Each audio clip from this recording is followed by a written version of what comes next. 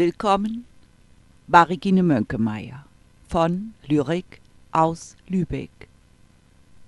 Heute lese ich für Sie etwas zu Weihnachten und zum neuen Jahr.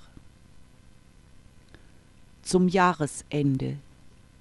Wieder will ein Jahr sich verabschieden.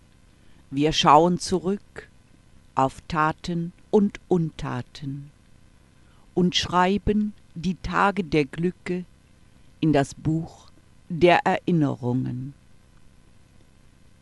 Wir warten auf Schnee, der uns in seiner Vielgestalt entzückt, weil keine Flocke der anderen gleicht, weil er schmilzt in der Hand, weil er uns Glitzerpunkte ins Haar setzt. Wir wollen im Winterwald durch weißen Schnee gehen und auf verwandelte Bäume schauen und schweigen und Eiszapfen kosten.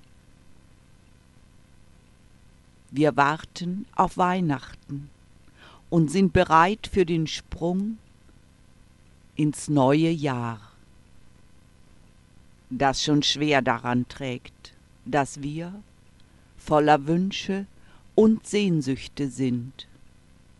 So geht es Jahr um Jahr und wir